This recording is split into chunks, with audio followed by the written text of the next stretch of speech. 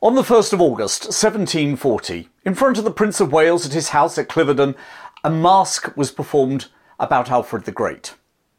With words by James Thomson and music by Thomas Arne, the highlight was a song that became an anthem, Rule Britannia. It's the song that symbolises the Royal Navy, and at prom concerts and sporting tournaments and moments of national celebration, patriotic crowds belt it out. Rule Britannia, Britannia rules the waves.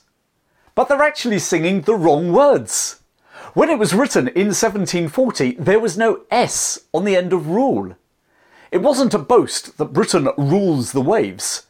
It was a call for help, a call for Britain to rule the waves. Rule, not rules, is still the lyric. It's just that as Britain became the world's dominant power in the 19th century, the Victorians added an S when they sang it, and that's become the popular way we sing it now. Back in 1740, Britain was a power, but she wasn't the power. She shared the waves with others, all intent on ruling the waves themselves. And nowhere was that competition more fierce than in the seas of North America and the Caribbean. Here, the Spanish and the French vied with the British for supremacy and trade. And it was trade that interested the British most. Unlike their European rivals, France, Spain, Prussia, Austria, the British weren't interested in increasing their landholdings on the continent of Europe, or anywhere else for that matter, nor were they interested in enhancing their dynasties.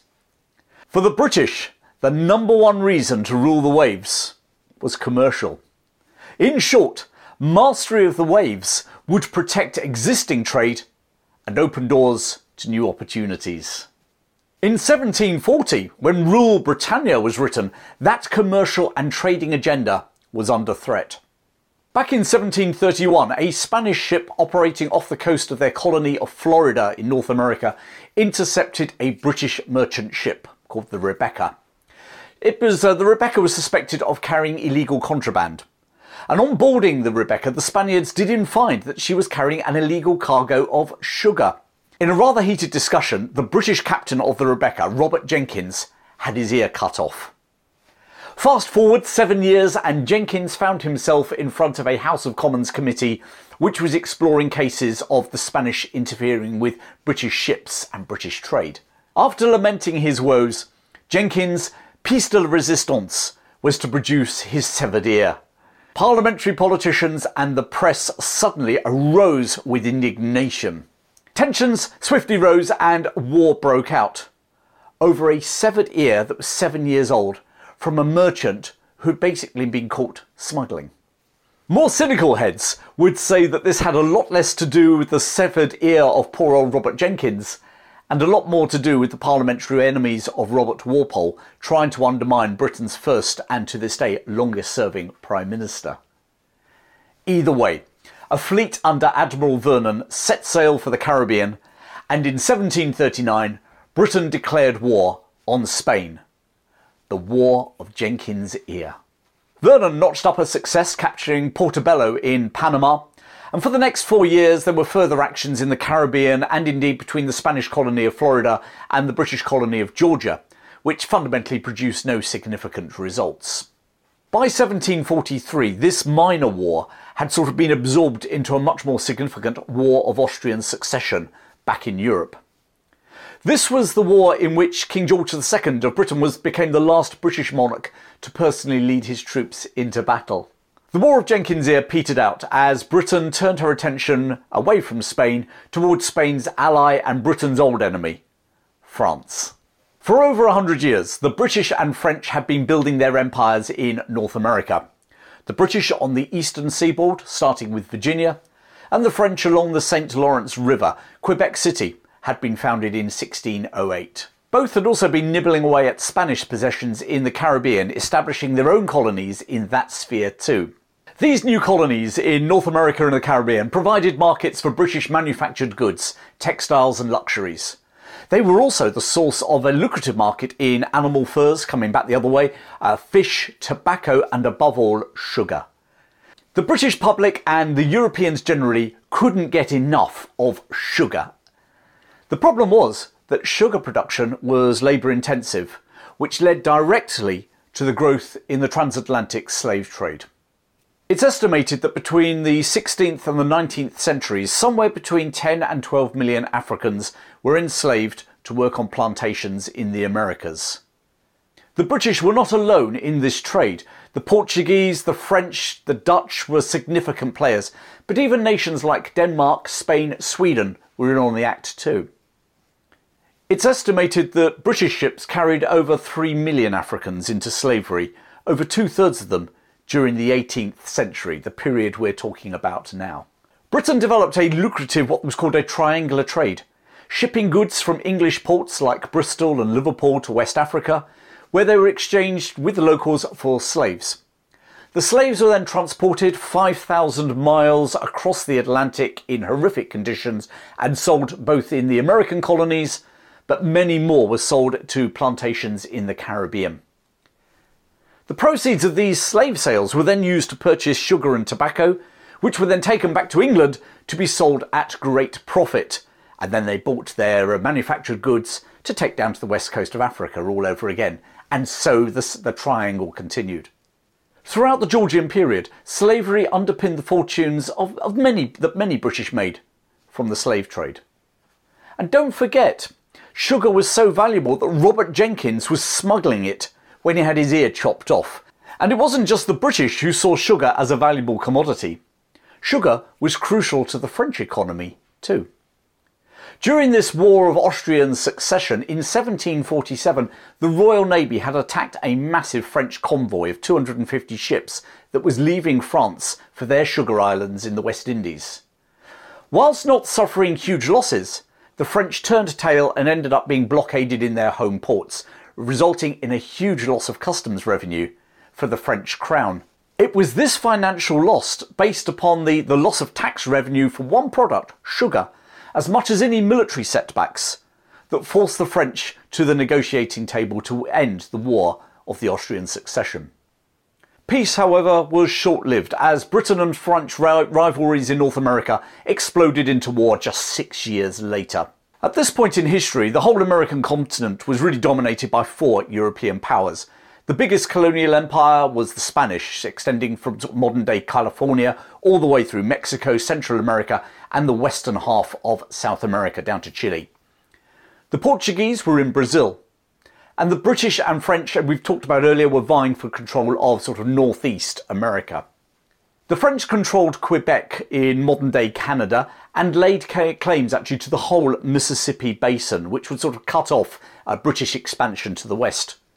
The British Empire consisted of a series of colonies running up the east coast into the maritime provinces of modern-day Canada, plus lands to the north around Hudson Bay.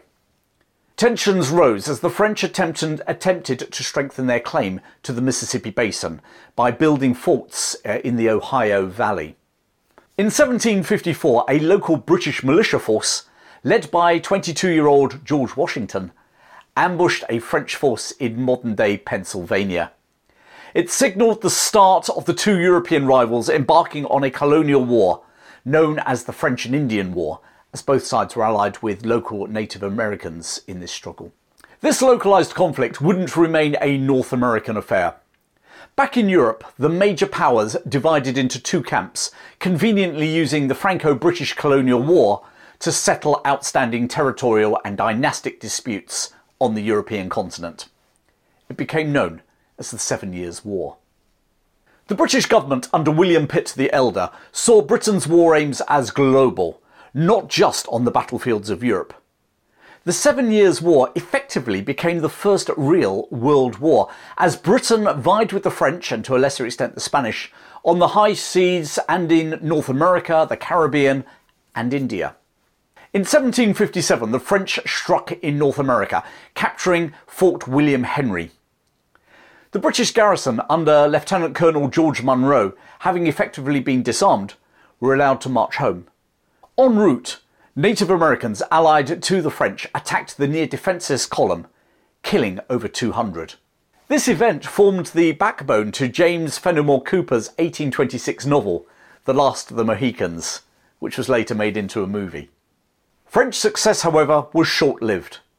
By 1759, a British army led by General Wolfe decisively defeated the French at Quebec. Both Wolfe and his opposite number were mortally wounded in the battle, but French military power in Canada was broken, and the city of Montreal surrendered to the British the following year. The focus of the Anglo-French War now shifted to the other side of the world. Ever since the establishment of the East India Company back in the reign of Queen Elizabeth I, the English, and now the British, had had an interest in India. The East India Company had started out as sort of a trading company, but over time the company and its interests grew out of all proportion. By 1720, 15% of Britain's imports came from India alone, virtually all through the East India Company. The East India Company had its own fleet of ships that was so big that it would sometimes assist the Royal Navy. They established supply ports at various bases en route to India, such as the island of St. Helena in the Atlantic, where Napoleon eventually ended up being imprisoned. And they established bases in India itself to continue their trade. As early as 1639, they had taken control of the port of Madras, and by the end of the century, Bombay and Calcutta were also East India Company bases. As they sought the most advantageous commercial deals, they were brought into the political feuds inside India itself. It also brought them into rivalry with European competitors, not least France's own East India Company. To increase influence in the dynastic disputes and combat their European rivals, the East India Company established an army to go alongside their navy. And now this rivalry was placed against the backdrop of the 7 Years' War. With the British government focused on the wars in Europe and North America, the East India Company were allowed to basically conduct their own campaigns against the French East India Company and their Indian allies. In 1756, the year that the European War broke out, the Nawab of Bengal, the ruler of Bengal, with French encouragement, seized Calcutta from the East India Company. Famously, 64 prisoners were confined in a tiny cell in that tropical humidity. 2/3 of them died in this black hole of Calcutta. Calcutta was swiftly retaken by the East India Company's army under the command of a man whose name has become synonymous with the British in India, Robert Clive, known as Clive of India. A year later, 1757, Clive defeated a huge Indian army supported again by the French at the Battle of Plassey. With that victory, the East India Company effectively gained control of Bengal. Clive was not the only Briton to be expanding the company power in India. Just a year after the Battle of Plassey, Sir Eyre Coote achieved a decisive victory over Indo-French forces at the Battle of Wandiwas. And then in 1764, Sir Hector Munro broke the waning power of the once mighty Mughal Empire with a victory over their forces at the Battle of Buxar. By then, the 7 Years' War had ended. 12 months earlier, the Treaty of Paris not only brought peace, but also, without a doubt, put Britain on the road to global dominance. In that treaty, the French agreed to support Britain's client states in India. By doing so, they had effectively surrendered any hopes of ever controlling India or even opposing Britain on the subcontinent. Earlier, I spoke about the importance of sugar to the European economies. It played a significant part in the Treaty of Paris too. France agreed that if Britain returned her 2 sugar islands of Martinique and Guadeloupe in the Caribbean, which had been captured during the war, she would cede control of Quebec to Britain, paving the way for the foundation of Canada. At that same peace treaty, Spain, France's ally, surrendered their colony of Florida to the British in return for Havana in Cuba, which again the British had captured during the war. In 1763, Britain became the preeminent global power. In the space of 7 years, she had eliminated French competition in North America and in India. From the Hudson Bay all the way down to the tip of Florida, Britain presided over a vast North American empire. In India, not only was the French rivalry neutered, but the East India Company was now directly ruling over lands bigger than Britain itself. This was not just a sizable territorial empire on the opposite side of the world from North America, but it had new vast markets too. At the end of the 7 Years' War, British exports were estimated to have doubled from 1700, and they would now treble from now until the end of the century. But beneath the surface of this new golden age, cracks were appearing. In North America, most of Britain's colonies were now over 100 years old. The bonds of kinship with the mother country were disappearing. Moreover, the very reasons that Britons had emigrated to America were because they fundamentally disagreed with many of the aspects of how the old country was run. They wanted a new form of administration and new forms of freedom. And in many ways, those back in London did not grasp how tenuous those bonds were becoming. The removal of the French military threat from North America, in theory, ushered in a new age of peaceful prosperity. However, the removal of that military threat now allowed the colonists to question why they needed British government to provide for security, especially as the British government had decided that the colonists should pay at least part of the bill for that recent and continuing military activity. And at this stage, we end up with colonists arguing that if they pay taxes, then they should have a greater say in their government, rather than just have laws imposed upon them by colonial governors acting for the British Parliament, in which they had no representation. And the famous cry went up, no taxation without representation. Not that the tax was simply a British wheeze to get American colonists to pay for their victory over the French. Despite their successes, the war effort had placed a huge financial burden on the East India Company. In 1772, the East India Company received a loan from the Bank of England, which was payable by the end of the month. When at the end of the month they defaulted, the Bank of England refused to renew that loan. The mighty East India Company was in serious financial trouble. The galling thing for the company was that they had £18 million worth of tea sitting in their warehouses with no market for it to be sold in. With that collateral, they were able to convince the British government to give them a loan in return for a monopoly on the tea market in those North American colonies. And therein, very basically, we have the roots of the Boston Tea Party the following year. A year after the Boston Tea Party, with tensions rising rapidly in North America, the First Continental Congress, comprising of representatives from those British North American colonies, met and advocated a boycott of British goods until they received fairer representation in government. By 1775, British troops had clashed with the local militia at Lexington in Massachusetts, and the two sides rapidly found themselves at war. The American War of Independence, or the American Revolutionary War, is far too complex to include in this talk.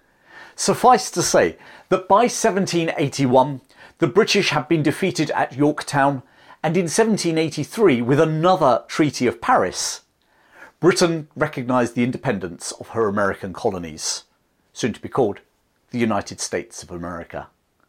The British Empire Part 1 had ended.